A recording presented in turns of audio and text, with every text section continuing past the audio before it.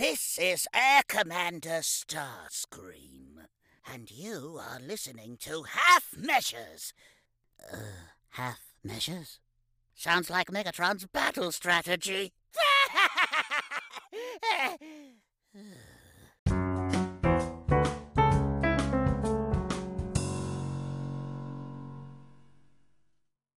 This episode of Half Measures is brought to you by Mission Log, a Roddenberry Star Trek podcast. Hi, I'm Norman Lau, co-host of Mission Log. While Daniel and Paul are doing a bang-up job covering the wide world of pop culture, we're talking Star Trek, one episode at a time over at Mission Log, looking for morals, meanings, and messages. In fact, there are a whole lot of other shows at podcasts.roddenberry.com for you to choose from. Science, feminism, even daily news. Boldly go and find us, when you're done here, of course. Again, that address is podcasts.roddenberry.com, and we will be delighted to have you trek us out.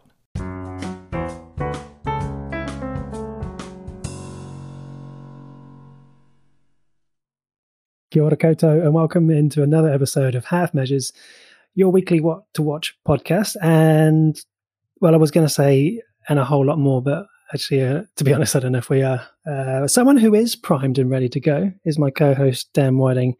And Dan, like other shows that have stood the test of time, today we celebrate our 50th anniversary. Happy 50th birthday, Paul. This is incredible. I can't believe we're at 50 episodes. I feel like I might have said that when we got to like 30 episodes and then 40 episodes, but 50 feels special. It's a milestone, right? I mean, Doctor Who made it to 50, Star Trek made it to 50, today it's our turn, years, episodes, it's all kind of the same, right? We made it to 50. Yeah, and I was actually wondering before the show, should we have done something special for our 50th episode? I don't think the podcast is called Full Measures. Do you? No. No, so just to let you down gently, I've done nothing. I just wondered whether should we have done something? Okay, good. Yeah. I did think, I was like, maybe I could come up with like 50 things about the podcast or like 50 things of interest. And then I was like, would they be of interest to anyone? Probably not. They'd probably just skip through. I know I do. If I ever listen back to this podcast, which I do sometimes, I find myself just skipping, just skip it.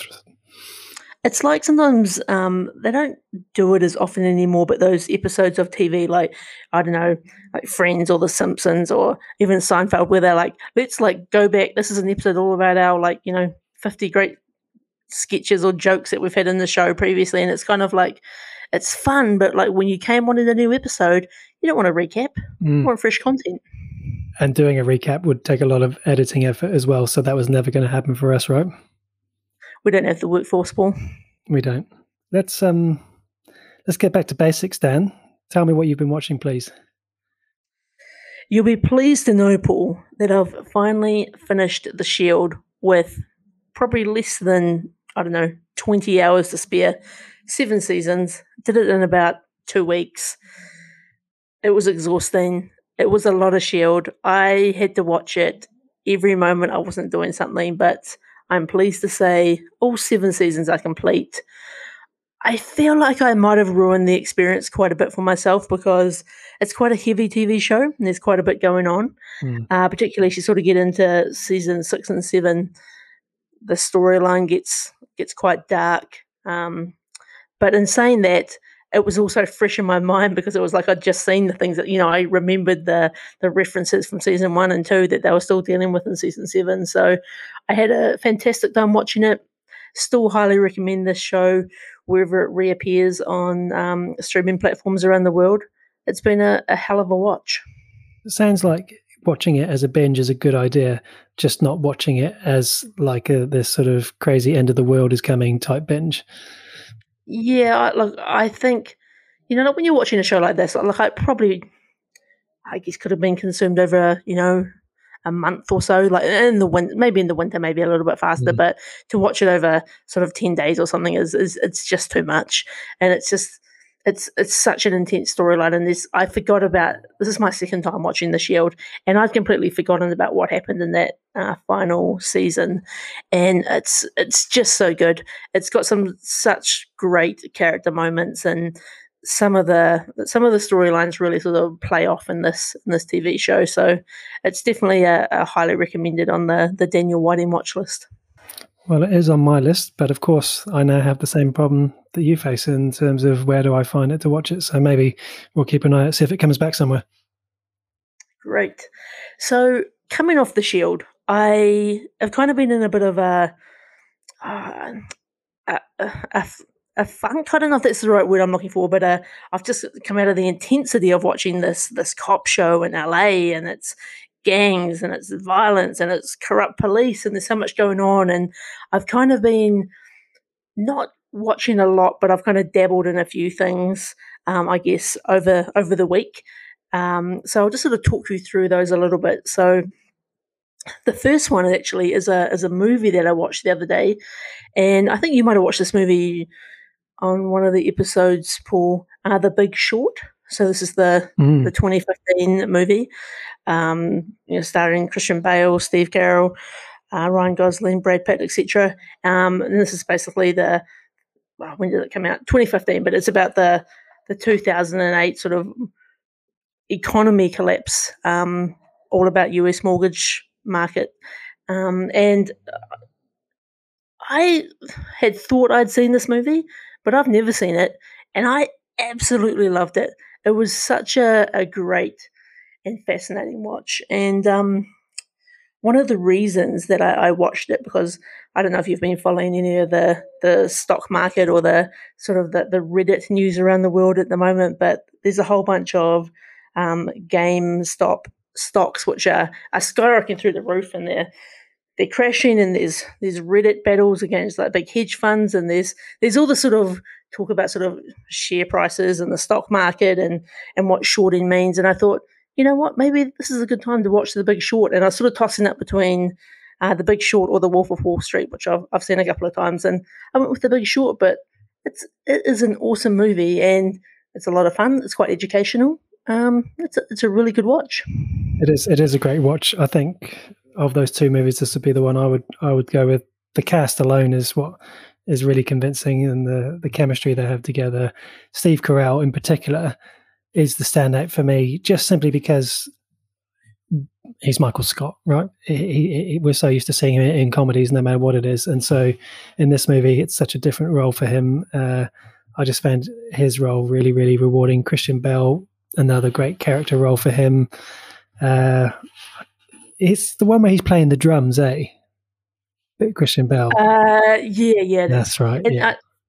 And I think you've touched on a good point. I think, so Steve Carell is such a different character in this, and he's still kind of got a few quirks and things, and it's hard not to see him as Michael Scott for a lot of the film, but it is cool to see him in a more growing up sort of adult role, and he's swearing and he's getting frustrated and he's a bit depressed about things. And then, on the flip side of that, you've got Christian Bale, who I think is such a great character actor, who just really throws himself into playing these different people from different walks of life. And, again, just such a different role for him, but a movie with such a star-studded cast on a relatively dull topic. Like, obviously, it had big impacts on the economy, but it's, on paper, it's just an interesting story to tell. And to get this, I think, level of actors around it is pretty awesome. No, I know what you mean in terms of a relatively dull subject. I know exactly what you mean. It's not a movie that I would necessarily sort of speaks to me as something that I might want to go check out, but it's a very satisfying watch. Very, very good movie. I could do a rewatch of it. Is it quite a long? Oh, 2 hours. Okay, not too bad. Yeah, I could do that. Yeah, no, about 2 hours. And so where you find it in New Zealand at the moment is on Amazon Prime. I had to sort of hunt around a bit for it, and whereas The Wolf of Wall Street is on Netflix at the moment. So yeah, I just sort of found it sort of topically interesting. I've been following the GameStop stuff pretty closely, so this actually was kind of informative, leading into all of that stuff that's going on as well. Nice. What else have I got? So I've started on a new TV show, which was a TV show that I I was actually going to watch before I started watching The Shield, but The Shield won out at that time. And this is a TV show on Neon called Yellowstone, starring Kevin Costner. And so it's basically about a ranching family in Montana who's facing off against other people encroaching on their land, from property developers to the government. They've got a whole bunch of sort of tribal affairs going on, and I've only watched a couple of episodes, and it's got a real sort of slow burn, quite sort of epic vibe to it. A sort of bit of a Western vibe. Mm-hmm. I'm pretty intrigued so far. I'm intrigued to see where it's going. It's really cool to sort of see Kevin Costner. Like we were talking about him a couple of episodes ago. He's a real standout character in this. He plays this really sort of hardened father figure who owns all of this land, and he's sort of got these kids. One's a lawyer, one's sort of gone a bit rogue, one's working on the land, and like they're obviously very wealthy. They're in helicopters and a whole bunch of stock and stuff, and just sort of the family drama that goes with it. It's an interesting watch.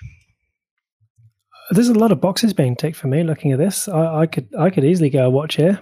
As you say, Kevin Costner is a big tick. Slow burn for me, big tick. A Western.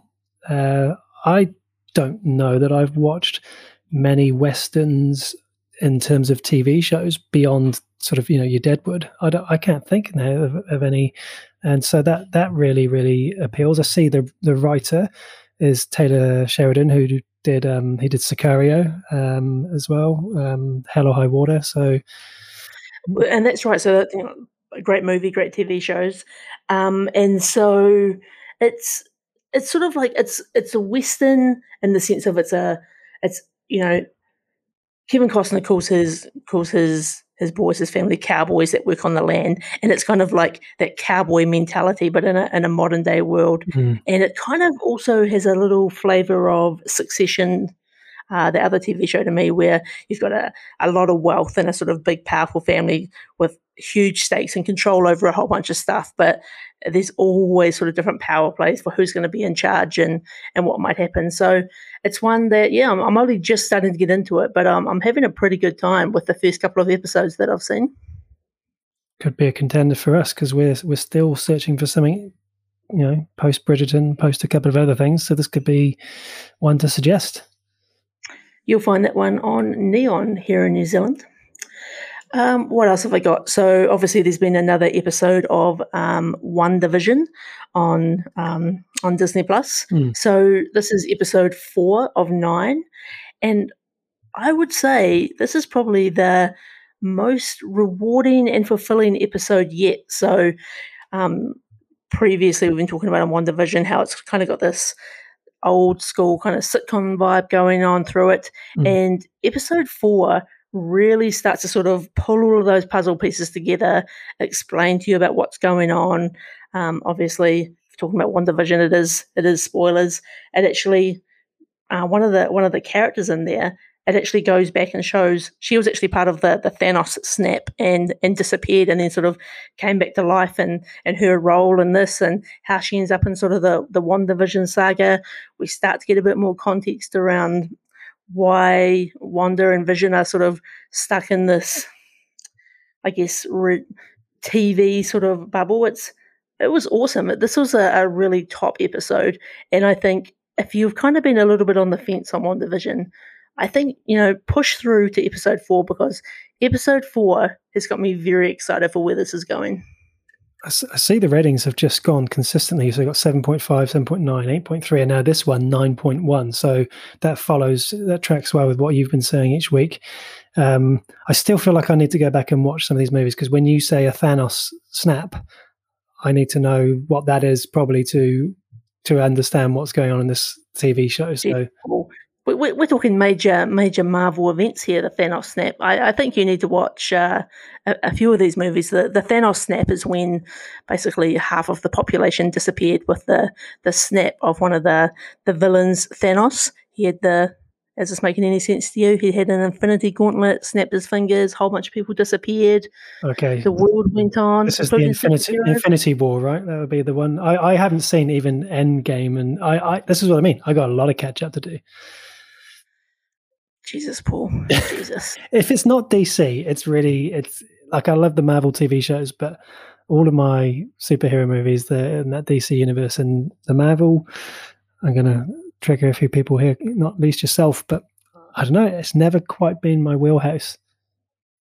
Whatever a wheelhouse is. Everyone talks about wheelhouses now. I have no idea what a wheelhouse is, but suddenly things are in my wheelhouse or they're not.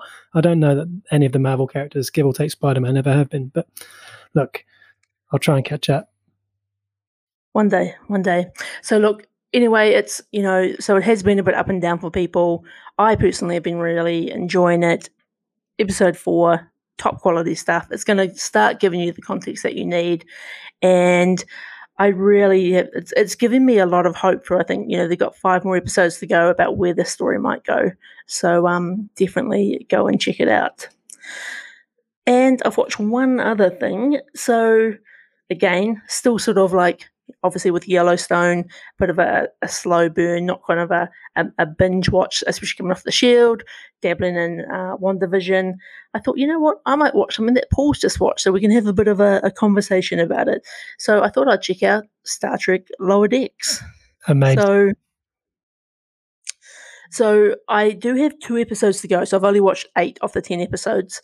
But I would have to say, this is good, Paul. The tea is good. It's a lot of fun. I obviously am not in as deeply on some of the Star Trek jokes that you mentioned last week, but I know enough about Star Trek lore and history and sort of memes that it gives me a bit of a chuckle every now and again. Like there was one particular fight scene where the character's like holding his hands together to fight the club, the alien, and it's just a great like Kirk moment. And I think, much like you mentioned, just not everyone in that Star Trek universe can be on important galaxy-saving quests. There is people that have to go in second and do the paperwork, do the contract negotiations, do the cleanup, keep the ship running, and there's enough, I think, sort of adventure and fun in this, and it's got quite a sort of, I think, a nice sort of dark humor to it that makes it quite an enjoyable watch. Awesome. I'm so thrilled that you've watched this show, because I know you've been venturing into Star Trek and you just come right off the bat. I've watched it in a whole week, which doesn't take long with that many episodes. It's interesting the whole premise, right? Because there was an episode of The Next Generation, which one day you'll get to as you go through The Next Generation, I'm sure, called Lower Decks, where 178 episodes of Next Generation follows Picard and the crew on the bridge, except for one episode called Lower Decks, and they just basically follows, like you said, the guys downstairs. And it's the most fascinating watch, to the point where I don't know if it would be a success as a series, but you could imagine, I mean, away from the comedy element, actually just following what it's like to be, one of the ensigns downstairs, who's working on the night shift. It's just fascinating, deep story, and adding that comedy element. How did you sort of, because how I said last week, I found it too intense to binge in one afternoon. What did you do? So I've sort of been watching a few episodes each evening, and it's kind of been quite an enjoyable way to watch it. It's kind of got a bit of Futurama, Rick and Morty type humor in it for me, and I sort of like find that quite fun. Some of the weirdest things in that sort of make me laugh as well. Like there's I don't have the character's name or on lock, but the captain who brings her daughter in and brings her into a meeting to basically choose the type of leather chairs they're going to have at the around the table. It's too ostentatious. We're not having leather on the chairs, and just things like that really just make me laugh, because I could imagine those types of if this was a real life situation. That would be a real sort of core consideration, right? You have this view that maybe when you go into those meetings, it's going to be about something a bit more high and noble, but in actual fact, it's about the type of chair, and it's just going to bore you senseless. I also love the simulation, and how can it be? And they sort of go into the simulation and instantly kills everyone within seconds. It's right. It's so great, so great. It's really, yeah, it's great. I can't wait to see the second season. I have a really good feeling now that we won't have to wait the long duration that we had to wait for it to come out, because Amazon obviously have a deal in place now, whereas they didn't previously. So hopefully we can all watch it week by week drop. And if that happens, now that you're up to date on season 1 almost, it would be great to do a week by week on Lower Decks. That would be a dream come true for me. I'd love that. Yeah, no, we can definitely do that. And I think, it's something we said before on the pod, but I think, if we want things to stay around, we want them to be successful in our regions, it's good to get as many people as you can watching these things. So, you know what? It's a fun watch. I think even if you've only got your base level Star Trek knowledge, I think you'll still get a bit of a kick out of this. It's a lot of fun. That's great, because that really sort of balances rather my view that I couldn't give an objective opinion, because I just found it so funny and I loved it so much because of my love for Star Trek. So that's great that someone with a less of a geek nerd level knowledge can still appreciate it. That's great. And that, Paul, is what I've been watching for this week. How about yourself? You impressed me once again to be able to watch all this and keep a full-time job going. It's pretty impressive. I've got a couple of things. We watched the first season, or actually Netflix are calling it part. So we watched part 1 of a series called Lupin. And this is a great find on Netflix that Diana actually found when we went searching, as I said before, for like a post-Bridgerton watch. And there's this fictional character called Arsène Lupin, he was created by a French author in the 19th century. And this Netflix series is about a guy who is obsessed and inspired by this fictitious character, and he sets out to avenge his father for something that went wrong, and he was a real bad injustice.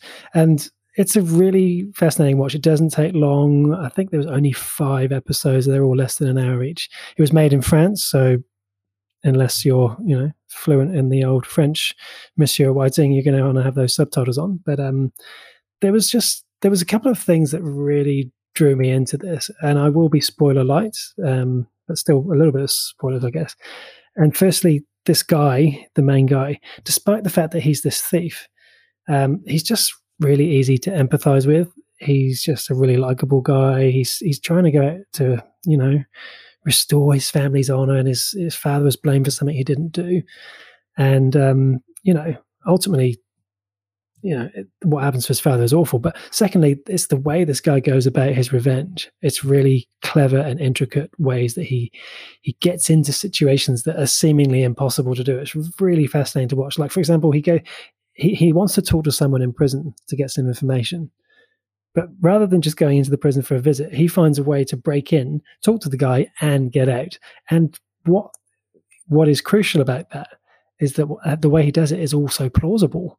And that makes it it's just brilliantly written. I think there's one exception to that, and I'll talk about that later. But it's just a really good watch. I'd definitely recommend it. It looks really interesting.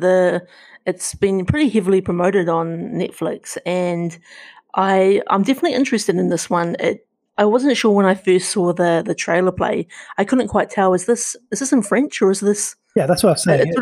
It threw me. Yeah, you're going to need, unless you're fluent in French, you're definitely going to need those subtitles on. So we had the subtitles on, and I've got kind of used to that with a few different foreign language shows that we've really, really enjoyed. And yeah, that lead actor, he's what holds it all together. He's really impressive. And George Kay, who's one of the writers on one of our favorite shows, the what's it called? Criminal UK. He wrote this series too, so no wonder it's a good standard.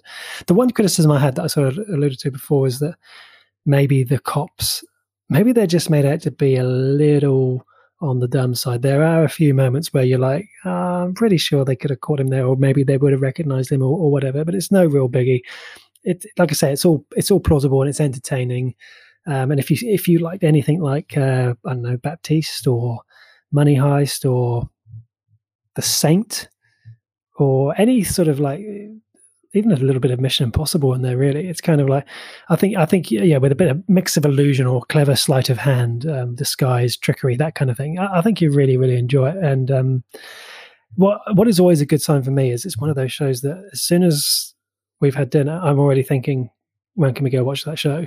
And I think it's like we all have those shows, and it's kind of like I can't do that with Mandalorian or Picard or Transformers because I've loved those since I was a kid. But if something like this, which I just discovered because Diana recommended it, well, not recommended, but sort of said, "Oh, this looks good," that's kind of a really good sign. So, and I've just heard that even though it's only just dropped this year, Part 2 apparently will be out in July this year as well. So yeah, no, not much waiting around. Oh, I love that. I was definitely interested in this, and I think it's one after this little review from you, Paul. I'm going to have to check out, and I think I love it even more that part 2 of this is right around the corner. So, top stuff. I'll put it on the list. And at the risk of sounding uncultured, even though I didn't know any of the cast, and that kind of sometimes makes it even better because you get to discover, Omar Sy is the name of the main actor in this, and he has been in a few things that you and I have both watched, but I didn't really recognize him. Certainly none of the support cast, but they were all real good quality. And yeah, for me, someone who's obviously not that cultured, doesn't get out too often, this is a real good way for me to explore a little bit of foreign TV. I really appreciated it. So yeah, a good find. The other thing, and as you said, that's on Netflix. The other thing we watched, a movie that we found on Neon. In fact, another Diana find. So kudos again to my lovely wife for suggesting this one, Motherless Brooklyn. And this is a bit of a mystery crime movie set in like 1950s New York or New Jersey. No, New York. And it's centered around this private detective who has Tourette's, and he's trying to solve the murder of his friend. And there's just so many movies and TV shows being made. I guess it's impossible for me to keep up, but I don't know how this one didn't make it on my radar. We've got Edward Norton, we've got Alec Baldwin, Willem Dafoe, Bruce Willis, and it's just really good. And Edward Norton is really the star because not only is he in it, he wrote the screenplay based off of a novel, and he also directs this movie as well. And like this, I'm pretty sure I had a look online, and this is like his first directorial attempt. I think he did like a minor comedy like 10 years ago or something, but this is like the first time he's directed a serious movie, and I thought he was great. I feel like he holds a lot of tension. He uses some camera angles that catch you off guard, or they're really clever angles that show someone being followed from a distance, and I thought it was great. And in front of the camera he was just great as well. So has this one come on your radar? It has briefly come on my radar, and I've looked at it a couple of times actually, but for all the reasons that you said. It's got a pretty star-studded cast. I'm a huge fan of Edward Norton. I think he is always, top quality. The one thing that has kind of been putting me off is actually the length of time for this movie, which is a funny thing to say for someone who's just watched 7 seasons of The Shield. But sometimes when I sit down and I'm like, I might watch a movie, I was like, 2 hours, 24 minutes. Like, sheesh, that's a long time. And so I'm kind of, it's on the radar, but I haven't sort of made the decision to go, no go yet. Yeah. And I guess there's an element of slow burn about it. I wasn't going to say that, but I think because you've mentioned the time, it's worth mentioning that it doesn't move at pace necessarily. But it didn't feel like a long time watching it. I didn't at any point feel like, oh, come on, move it forward. I really felt drawn into everything. And yeah, like you, Norton, I'm a real big fan as well. And I don't, how do I say this? I don't want to say anything insensitive. What am I? If I don't frame this up right, I'm sorry, but I find Edward Norton is good at playing characters who have either disorders or learning disabilities or are mentally challenged and I think what's springing to mind for me, I'm thinking specifically of his role in The Score, where he plays this thief who fakes his way into a building pretending to be mentally challenged. And I just found it to be very convincing in this Motherless Brooklyn as someone who has Tourette's. And because I've encountered a few people who have Tourette's, and I think the way it's portrayed sometimes in movies and TV shows is a little bit inaccurate and stereotypical. And what he delivered seemed really authentic. And he's just like you say, he never gives a bad performance. He's always the kind of standout when he is in something. So thinking about the score that I just mentioned, he was in that opposite De Niro and Marlon Brando. And he came out of that movie, if anything, as the most convincing of all three. And again, in this, he's just fantastic. So there's a lot about it that I think is great. It's the 1950s New York feels real, feels authentic. The music feels real good for the time. And yeah, look, Alec Baldwin, Bruce Willis, and Willem Dafoe, who, by the way, still had that look about him that from the movie we last saw him in The Lighthouse. He still has that beard and he still has that crazy eyes thing going on. He was good in this too. So yeah, I would recommend this to anyone if you enjoy any of those actors, or if you just like a bit of a golden age corruption crime type mystery.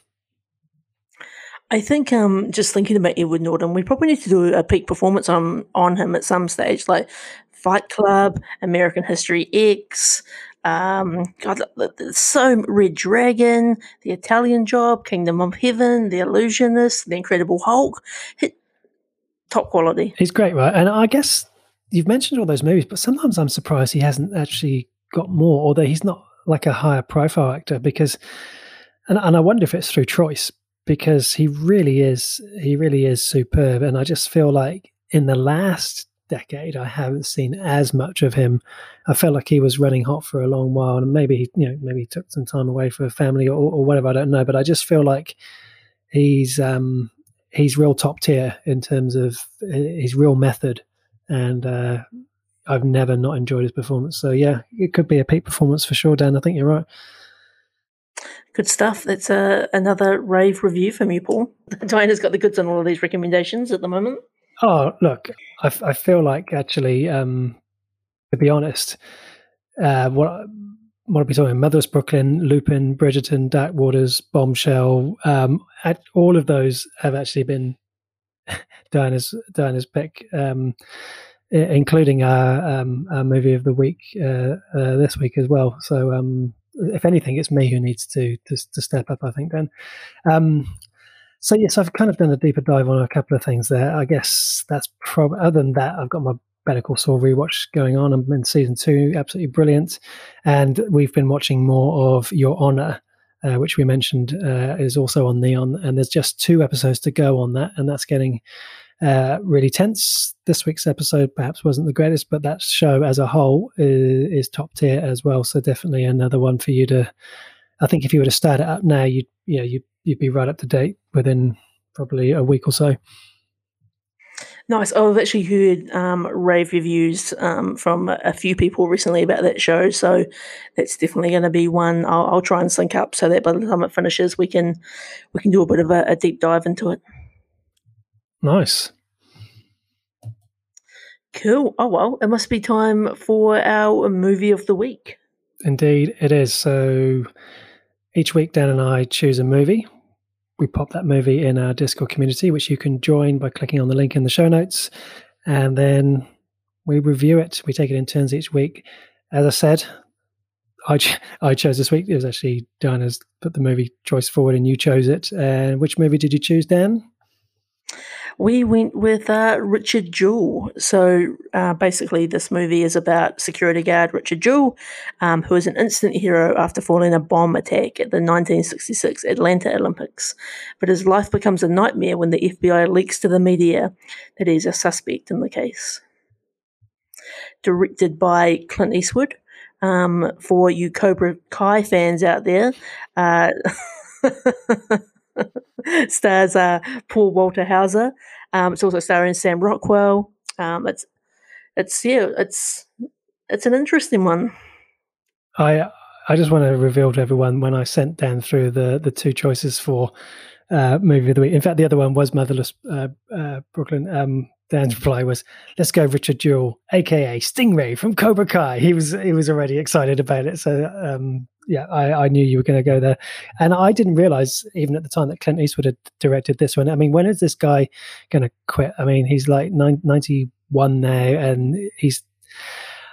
I'll go first. I feel like I am, as you well know, Dan, I think a glass half full kind of person. I feel like I've given a lot of movie of the week. Some great ratings over the last few weeks. Am I being too nice? Am I not diving in deep enough to the morals, messages, and meanings? I don't know, Dan, but once again, I thought The Richard Jewell was a great movie. I found myself really taken in. I found myself feeling quite ignorant, and I forgive myself because 1996, maybe I wasn't quite as sensible as I am now, but I feel like I knew that it had happened, but I hadn't paid as much attention to what had actually happened. And I had no idea about, if I'm honest, I had no idea what this whole Richard Jewell thing was about. So once again, thanks to Hollywood, I'm learning, or at least I'm learning one point of view. I found this a fascinating watch. I really enjoyed it. How about yourself?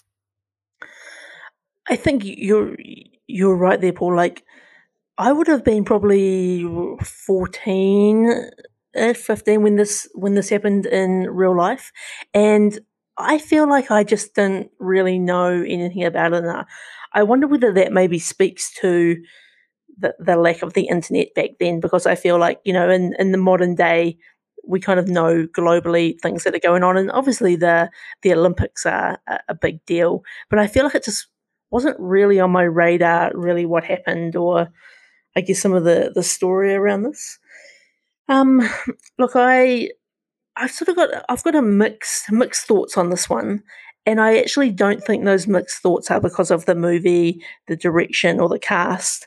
I actually, it's another one of those movies for us where it's quite heavy, like heavy in the sense, like it's a heavy topic. It's another story about how, and look, we know that this is only one view of this story. There's other lenses to it. This is someone's take on. This is Clint Eastwood's take on what actually happened. But I just kind of found myself a little bit like, oh God, the system, just the way that Richard gets treated through this, the fact he's kind of just the way the media deals with him, the way the FBI deals with him, the way he's kind of like treated by other people.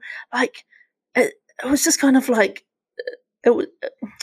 I'm not sure what the right word is. Like I didn't find it sad. I didn't find it. I just sort of found it like, oh God, like the world is heavy going at times, and I don't know whether we've just watched too many heavy movies recently that kind of make us think about what's going on in the world differently, and some of those the organizations and the entities that kind of drive some of these things.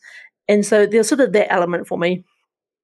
But the actual movie itself, I found quite a educational, entertaining, well acted story. I really like, as I mentioned at the start, I really like Paul Walter Hauser. I think I was intrigued to see how he was going to sort of be in a more serious role, because I've only really come across him from his role as Stingray in Cobra Kai, and definitely a real favorite character over there.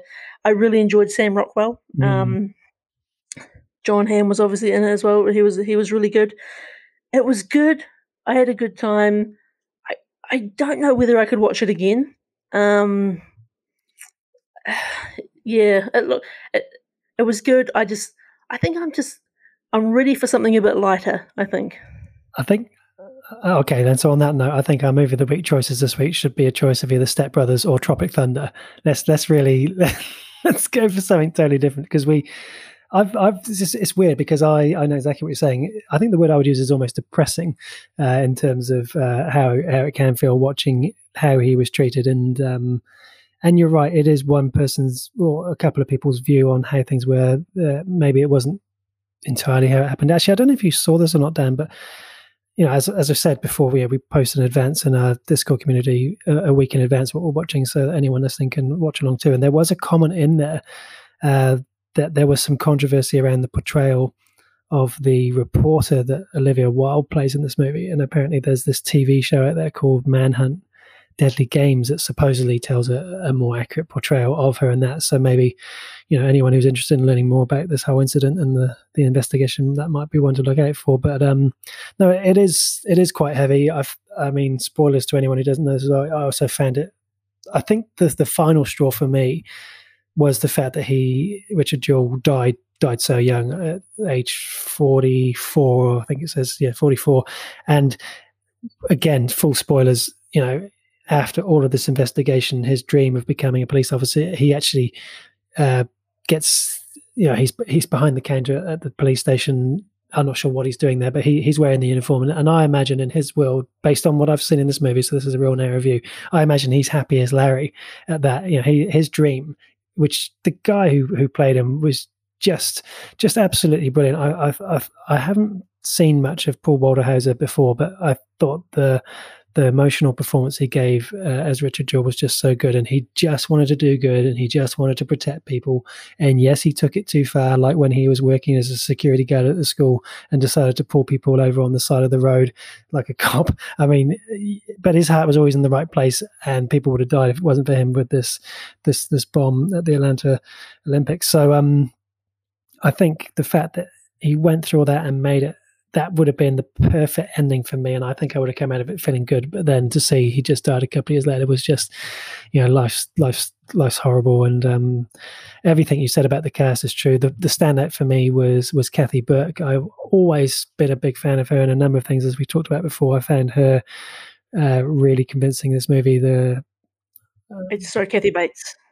Kathy Bates, the Kathy Burke. Oh, Kathy Burke. Don't Google Kathy Burke. She's a very different actress from comedies with Harry Enfield and other people in the UK. She's definitely not Kathy Bates. Sorry, half measure. No, Kathy Bates, fantastic actress, really, really good. I really did get a lot out of this movie, and for me, it would be a one watch. I think you're right. I don't need to go back and see this. I feel like I've learned. I feel like I won't forget this. And that's always the thing with movies like this, where I feel like I'm learning something about history, even if it is from a Hollywood lens, that it will now stick with me. Yeah, I think it's got a lot of fun moments in it as well. Like I really enjoyed when the FBI come into Richard's house, and they're like, "Have you got any guns?" And he's got hundreds of guns, and they're all spread out on the bed, and that sort of definitely made me laugh. And then when the FBI is searching his house, and he's just trying to help, and his lawyer's like, "You've got one job, say nothing," and he just can't help himself. Like he just genuinely wants to do the right thing. He considers himself part of the police enforcement team, and you could imagine that being super frustrating, but it was also kind of endearing as well. And I think it's one of those, I think what I struggle with personally is it's like those shows, I think is it Making a Murderer, or one of those like Netflix ones that was really popular a few years ago, where basically they're telling the story from what I didn't follow it, so I'm probably going to get this wrong, but from the point of view of the person who got convicted, and reinforcing how actually this evidence doesn't stack up, and they've been sort of wrongly prosecuted. I find it hard to watch those shows where, in this particular case, sort of knowing, from the start of the movie that he's not the one who's behind all of this, and you're having to sort of watch him be persecuted for it. Like it's so, I think I just find it frustrating as a watcher. And it is true what you said before about the world is a horrible, hard place. And I don't know, maybe sometimes I watch these things and and I'm not saying it came up in this movie for me, but sometimes I was thinking, maybe I've been a bit hard on people for that sort of thing, or maybe I've judged someone, or whatever it might be. Just always just take a step back and, I mean, I guess the one thing you'd say with this movie is he didn't paint a good picture for himself, like you said, with all the guns and the crazy things he's doing in his past. But if you only see that side of the story, you get the wrong picture, and it's depressing, right? Yeah, look, so I think overall, like I enjoyed this. Probably wouldn't be rushing to immediately watch it again, but I think for me, again, it got me Googling, it got me doing some research, got me doing some looking into some of the facts for myself. And I think that's often, quite good thing with a movie like this, even though it's just portraying one lens over this topic. If it kind of inspires you to do some of your own research and try to make some of your own conclusions, that's a good thing as well. So I think, overall, a good movie for me. I really enjoy Clint Eastwood. I enjoy just about everything he touches. can't really do too wrong. I definitely worry about how old he is, and how many more movies he can keep doing. But yeah, I think this is probably a, what would I give it on the? I don't know if I should be using the Akimbo scale on this one either. Maybe probably give it 2.5 on the Akimbo scale. Okay. I'll go. For me, this, like I said, I don't know if I'm being too nice, too glass half full, but it did everything for what this movie was about. It did everything I would want it to do for me, and it really hit home. So yeah, that's I'll give that 4 out of 4. Whew, you're giving it the full guns For what it was within the context. You're giving him all of Richard Jewell's guns on the bed. Yeah, exactly right. Yeah, exactly right. And yeah, tragedy. Indeed. Well, yeah, maybe I'm going to have to work hard to find something a little bit, not, I don't know, fun or stupid, but maybe something a little bit lighter, or maybe with less of a, I don't know. Who knows what I'm going to find? I'm excited. Who knows? No promises. All right, it must be time for a little bit of news. So, what have we got on the news board? What has my employee got for me this week? Just kidding, Sador. So, okay, a couple of things from me. So it looks like Jeffrey Wright, who some of you may know from Westworld, he's going to be playing Jim Gordon in the new Batman film. He is about to star in a new audio podcast as Bruce Wayne, and it's called Batman: The Audio Adventures, and it's a comedy about the adventures of a superhero.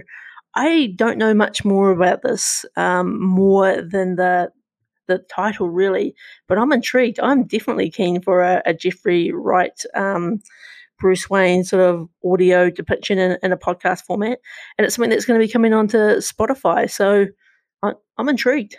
I really like Jeffrey Wright. He's a great actor. Yeah, I like him too. For me, I always think of Felix Leiter from the Bond movies as Felix for Jeffrey Wright. What is the difference between an audiobook and a podcast, and when it's a work of fiction like this? Because I imagine that there's been audiobooks about Batman in the past, so it's just interesting that it's been delivered in a podcast format. I guess an audiobook is sort of you can start to finish a story, whereas I guess the podcast format is probably episodic content, and I guess if you're listening to it week by week, or I don't know. I guess I can answer that question myself, actually, when I think about it. I know. Was it rhetorical? I don't know. No, it wasn't. I was just thinking out loud. Now I've worked it out for myself. Thanks. I'm here to help. So Carl Urban, one of New Zealand's own, who stars as Billy Butcher in The Boys, has actually just left New Zealand to Canada to start production of season 3 of The Boys. So, Paul, plenty of time for you to catch up on seasons 1 and 2 before we get The Boys season 3. But pretty exciting times that they are getting started on that one. Mm. I am going to make a commitment to you to catch up. So I've got a bit of time for season 3, right? If I had one show that I want you to watch this year, Paul, it's Ozark. That's the one. Oh, if I've just got one thing that I'd like you to get amongst, it would be that. So that when the final season comes out, we can really go deep on it. And I want you to say to me, why did I wait so long on this? Why did I wait? That's what I want. That's what you want to hear. Okay. Well, you should try being my manager. Just trying to get me to do one thing's hard enough. So we'll try. Impossible. It looks like Edgar Wright has finished the script for Baby Driver 2. So exciting times. Not sure, obviously, what that story is going to look like yet, but I really enjoyed the first Baby Driver movie. Definitely intrigued for a second movie. Interesting to see whether they bring back Baby. Whether they go maybe a slightly different direction, who knows? But another interesting one to watch. What else have we got here? It looks like Ramin Djawadi, who is the composer behind the pretty epic intro music and soundtrack to Game of Thrones has been brought back to do the Game of Thrones prequel, which I think is pretty awesome. So really keen to see what he does with the House of the Dragon, which is a new show that will be coming soon. Hopefully they do this one better than they did with the original Game of Thrones. No shade. Still true. Actually, lots of shade. So angry. And earlier, so speaking about the GameStop stock situation, so Netflix is looking to make a movie about that. So I think this is going to be awesome because if you've been following any of what's been happening, this needs to be the Big Short type movie, and I can't wait to see how it's all portrayed. The events haven't even really finished, but I think it's pretty epic. I think Netflix is the great platform to pick it up. I've heard that there's also some sort of, I think MGM might be working on a book or something, but the movie is what I can't wait for. Diamond hands, guys. Stay strong. I don't know. Do you know what that means, Paul? Diamond hands? I'm just appreciating that there's all these things that I just am completely unaware of because I'm real high level on all of this news so far. So diamond hands is basically hold the stock, like don't sell out. So you want to keep your hands as hard as diamonds. Right. So stay strong. Stay strong. All right. This was actually mentioned, other bit of news mentioned in our Discord channel. So, and we actually talked about this quite a few episodes ago now, that Disney Plus is expanding here in New Zealand and in other places around the world, Europe, Australia, Canada, and they're adding a new part to their offering called Star, and it's got a whole bunch of new TV shows and movies that are coming. And I've just been looking through the list, and this is the list of these TV shows and movies has been released for Europe, so it might be slightly different here in New Zealand. But one exciting movie that I see is coming to Star is Tombstone. So, Paul, do you know what? We should get Paddy involved. It should be you, me, and Paddy doing a Tombstone review. I feel like that's a good idea. That was one thing I actually had on my list of news things here. I spotted that in the list as well because I know we've been waiting for a place for it to come up. The whole content on Star looks really fascinating. So I cannot wait for that. And apparently it's not going to cost us any more, which I find extraordinary. So I think it's not going to cost any more up until August, and then I think it's switching over to maybe $12.99 a month here. That's all good. Which is still not bad, is it? Because I think, a whole nother. I think Disney Plus does need to sort of have a bit more content in it to really make it a key player, and I think that's where they're going to have shows like 24, and I could imagine The Shield actually reappearing on here, Scrubs, things like that, Sons of Anarchy. So I think it's exciting times. And then my final bit of news, it's a big news day today, is there's a new Cloverfield sequel in the works. Are you a Cloverfield movie fan, Paul? Dan, I love Cloverfield, and I swear to you, I was just thinking the other day, where was I? I was thinking about something, and I thought, man, I wish they'd do another Cloverfield, because I loved both the sequels as well, the Paradox and the 10 Cloverfield Lane. Hit me with it. What's it all about? I haven't heard about this. Okay, so I don't really have any details yet to get you excited, but it looks like Joe Barton who's been brought on board to write the script and direct a sequel to the 2008 monster movie. That's all we know so far, but as you mentioned, Paul, it's been one that's been a bit up and down. What's happening with it? It looks like all things are moving forward, and now that Joe Barton's on board, things are going to probably start happening in that space. So, look, I think it's an exciting time for Cloverfield fans. That's amazing. And I would love that. I feel like there's a universe. I think I was thinking about all the types of different universes. I was thinking about The Matrix and Terminator, and I actually thought, I love the Cloverfield universe. I wish I'd do some more. So, wow, I should start wishing for more things because that's great. Let's keep an eye on that. I'd love that to come true.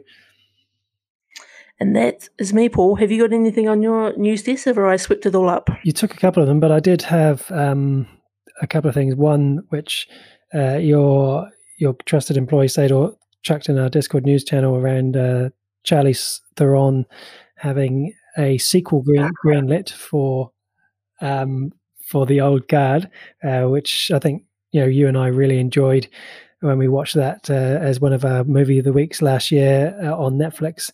And they set it up so well, didn't they, at the end of that movie for a sequel as well, with the the one that was going under the water and was constantly, just. Oh yeah, yep. You know what I mean? I forgot about that actually. Definitely. It's perfectly timed for a sequel. So that would be one I would definitely look forward to. And then, the only other thing, which isn't really news, but more just commentary, which is the type of commentary that excites me, because we were literally only just talking about Hannibal last week. But Mads Mikkelsen saying that, Hannibal's popularity on Netflix has revitalized, the interest. And could season 4, could it be? Could we dream? Could we dare to dream for Enterprise season 5? Could we dare to dream for Hannibal season 4? These are the big questions. I think we can dream, because I think, we're in a day and an age where I think the streaming platforms are hungry to have the best content. And you know who's hungry? Hannibal Lecter. And it's the perfect place to, I think there's a huge following there. Like, if we can get a Dexter revival, you can be damn sure we're going to get a Hannibal revival. Mark my words, Paul. We're getting it. I love it. It's just, one of the greatest series of all time. Cancelled too soon. So if Mads is talking about it, that's really, really exciting. And the only other thing I had listed here, which again isn't really news, but just something that nearly happened but didn't. There was an interview with a couple of people who were involved in the creation of Rogue One, including the ILM animation supervisor, who revealed that there was originally going to be a scene between Vader and Grand Moff Tarkin in Rogue One. So obviously those two had, that great relationship on the Death Star in the original New Hope. It would have been, since they brought back CGI Tarkin so successfully, it would have been a real easy win for them to perhaps had a scene with Vader, but it didn't go ahead, which was a real shame. And it's sometimes a shame when you hear things like that, where you're like, that would have been such an epic moment to not have it happen. But nevertheless, I think we still got some good content and some good movies at the end of the day. Did indeed. I'll switch us over to the mailbag, and it'll be quite quick this week. It's one of our quietest week for a while, to be honest, Dan. Just scanning through what we have here. There's a couple of things. Firstly, the actress Catherine Drysdale, who's probably best known for playing Meghan Markle in The Windsors, she shared a Bridgerton review, which of course she starred in that as the modiste, Madame Delacroix. And secondly, as always, peak performance. Got some suggestions from people. Last week we went with Lawrence Fishburne, and we had Sarah and Jason go with John Wick, which is actually one I was thinking might have borderline appeared on your list last week, Dan. We had Norman from Mission Log go with the 1995 movie Higher Learning by John Singleton, which, to be honest, I don't know if I've actually seen it, but Norman commented on there as well and said he thought it was a fabulous movie, way ahead of its time. So one to maybe keep an eye out for. On the subject of Mission Log, slightly off topic, I attended a Roddenberry Patreon hangout this week with Norman, John, and delegates from Time Team and anyone who's anyone in the podcasting community in North America and Europe. And anyway, it was a great chat. And I heard, maybe this is news rather than mailbag, but I heard within that chat that Babylon 5 has now been remastered in high definition, is now streaming. I'm wondering, could this be our next watch, Dan? I haven't watched this since the 90s, and I feel like Babylon 5 is just a show for you. I think it would be right up your alley. As soon as you said that, I was like, Babylon 5, is that? And for some reason, I was thinking of Farscape, which again, a lot of people tried to get me to watch Farscape, and I've given that a bit of a nudge too, and I've just never really cracked the surface. But I don't know about Babylon 5, Paul. I just don't know. For you, no, fair enough. It's not everyone's cup of tea, but it's there's a lot of passion for it in that chat. And what else? I think that's it. Oh no, one piece of mail that I saw this on Twitter, and that's because we posted it. And that is for anyone who uses Amazon Music to listen to podcasts. Our podcast is now available to listen to on Amazon, so you can subscribe to us there if that's a better option for you. We reached 150 followers on Instagram. A lot of celebrations about that. I'm really scraping today. That's all we've got. Then, to be honest, I'm really excited to discuss this week's peak performance. So I'm happy to move into that because I feel like this is the first time that we've gone with someone I know more from TV than from movies. I feel like it's a first for us. So why don't you tell us who we've got? Yeah, so much like our movie of the week, we also have our actors and actresses, which we call our peak performance, where each week Paul and I choose a different actor or an actress and talk about what we think are their best performances. And so this week we have gone with Jon Bernthal. So Paul, I'm going to let you do the honours and go first this time. Okay, all right. Well, as I said, I was excited because Jon Bernthal, he's one of those actors who I find I'm just always pleased to see in anything. I feel like he just adds so much. Like he's literally, you put him in anything and it's like you're sort of spicing it up a little bit. It's like he's a great condiment that makes your favorite meal even tastier. I don't know. He's just great. And he reminds me, he's got like a De Niro sort of swagger or like a confidence, or I don't know what it is, but I just feel like he's great. And I started just looking at what he's been in on IMDb, and I started looking through trivia, and his favorite movies are Silence of the Lambs and Goodfellas. So I even feel like the three of us would get on like a house on fire. He's just great. So my top three for Jon Bernthal in third place, I'm going with his performance as Shane in The Walking Dead. Those first two seasons were so defining, I guess, in terms of the success of Walking Dead. And Jon Bernthal as Shane, he was key in that. He was basically the biggest character for me in that show at that time, other than Rick. And his attitude as Shane, his behavior, his knee-jerk reactions, he's just a real loose cannon. He was uncontrollable, and it's a shame he got killed off. I think it was great TV. I think it made for a great sort of cliffhanger. Was it cliffhanger? I don't know, or whatever it was around the end of season 2. You know, Carl never got to meet his real father. I loved his cameo when he showed up in Rick's final episode. I thought he was just great in The Walking Dead. So yeah, I've gone with that for my number 3. My second, go. So did you say Carl or you mean Judith? Judith, correct. Judith. Yeah, thanks for correcting me for the second time. I'm having a great day, right? It's the heat. It's driving me insane. I didn't want to correct you to be a dick. I was more like, wait, did I miss a major plot point here that he's also Carl's father? I'm like, oh my God, like that's the type of thing that I probably could miss. So I wanted to double check. Yeah, no. For those of you who haven't watched The Walking Dead, that will make no sense at all. But for those of you who have, yes, correct. We all know that Shane is Judith's father. Second place for me is the movie Fury, which was the movie. Basically, the whole thing is almost set in that tank with Brad Pitt and Shia LaBeouf and Michael Pena, and I've forgotten who else. There was a couple of others in there as well, but they were just superb. They were a great crew, and Jon Bernthal was a massive part of that whole dynamic, that whole camaraderie and chemistry. It's definitely one I could do a rewatch on. I thought he played a real strong character, a real like I say, he just adds so much to anything. And in Fury, which I think most people will think of as a Brad Pitt movie, I always think, oh yeah, that's Jon Bernthal, and that I really enjoyed it. If you haven't seen it, definitely go check it out. I'm with you, Paul. I have got this movie on my watch list, and I think about watching it all the time. I am definitely down for a rewatch. Yeah, strong movie. But number 1 for me is his role as Frank Castle, the Punisher. And I feel like it had to be our number 1 because when I think of him, even though everything I've just said about Shane, I feel like this was just a role he was just born for. I cannot imagine anyone doing a better job than him, which is always what I consider to be the best compliment. I don't know. As I sort of said before, my Marvel knowledge isn't great, having not any idea what the Thanos snap is all about.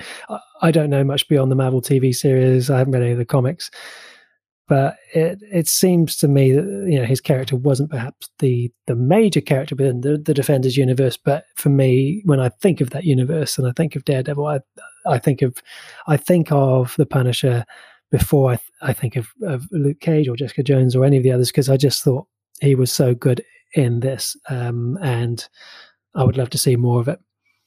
That's my 3, 2, 1, Dan. Those are some very top tier picks, Paul. I'm actually pretty similar actually with most of my picks as you, so this will be a pretty quick run through. But I think I didn't really become too aware of John Bernthal until Walking Dead, and now I feel like sort of Walking Dead brought him to my attention, and so I see him all around the place. And I'm also a Raven fan, so my number three, I'm actually going to go with Baby Driver and John's role as Griff in that movie. I think John plays such an awesome bad guy, but he's kind of a bad guy you often kind of love to hate, but also kind of there's a little bit of sort of dark edginess inside you that makes you cheer for him. And I think he's just got such a great look. Like he's got that busted up kind of broken nose. He's obviously been playing football. It's like he's been fighting for years. He looks like super tough. He looks like a super badass, and I think he really fits that genre really well. So I'm going to go Baby Driver for number three, but Fury was it. I was really close to picking that, so I'm glad you mentioned that movie. Baby Driver was a good movie, Dan, and I feel bad not including it. What I will include is that anyone who's communicated with me over Twitter or Facebook or WhatsApp or whatever will know that I quite often reply in GIFs, and I would put my John Bernthal Baby Driver GIF in my top 10 GIF reactions to use. This is the one where he's sitting in the car, staring at the camera, who's sat in the passenger seat. He's wearing sunglasses, he's chewing gum, and he's got a real "come at me, I dare you" look as he's chewing his gum, and I really appreciate that about him. It's a great character. Great choice, Dan.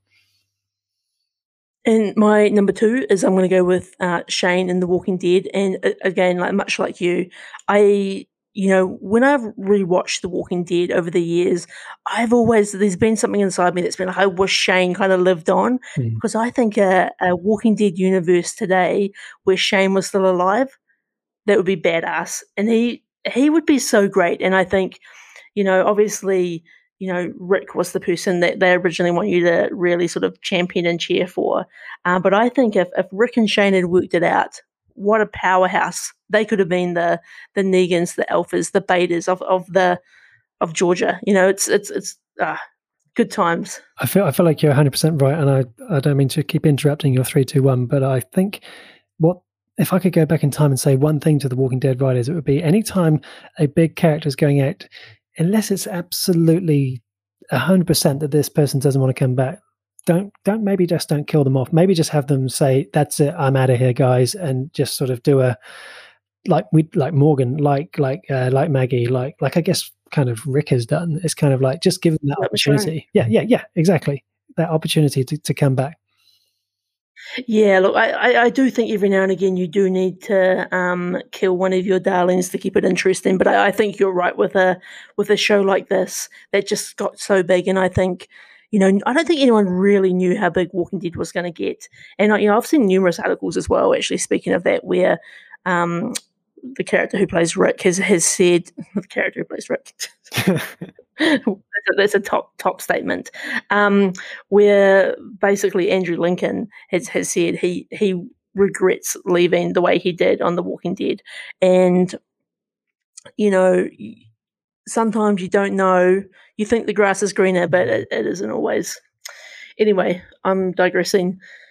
My number one pick is actually the same as you, so I'm going to go with The Punisher. But I guess what I want to call out is, so The Punisher, this incarnation of The Punisher, we've obviously had various Punisher movies over our time, actually came about in season 2 of Daredevil. And the way that John Bernthal came into season 2 of Daredevil was so badass. It made that season of Daredevil one of my favorite seasons of television I've ever watched. And I talk about rewatching stuff all the time, and I think this year at some point I'm going to have to do a Daredevil Punisher watch, because I just really enjoyed those shows. I was genuinely heartbroken when Daredevil and The Punisher were not going to be renewed again. I really liked where they were going with The Punisher. I think what was quite interesting about the TV show, obviously they took a bit more of a slower burn, still a super badass, but kind of tried to explore the character a little bit more. And I really, really, we talk about like hoping and praying for things like Hannibal. I really hope that John Bernthal gets to pick up The Punisher over on Disney Plus somewhere, or wherever they want to do it on the Hulu equivalent, because I think he's perfect as the Punisher. He's everything that we want. He's dark, he's gritty, he's a badass. And so, yeah, that for me is my number one. Great choices. Great to see we're synced up again. Bring us back Enterprise, bring us back Hannibal, bring us back the Punisher. Is it too much to ask?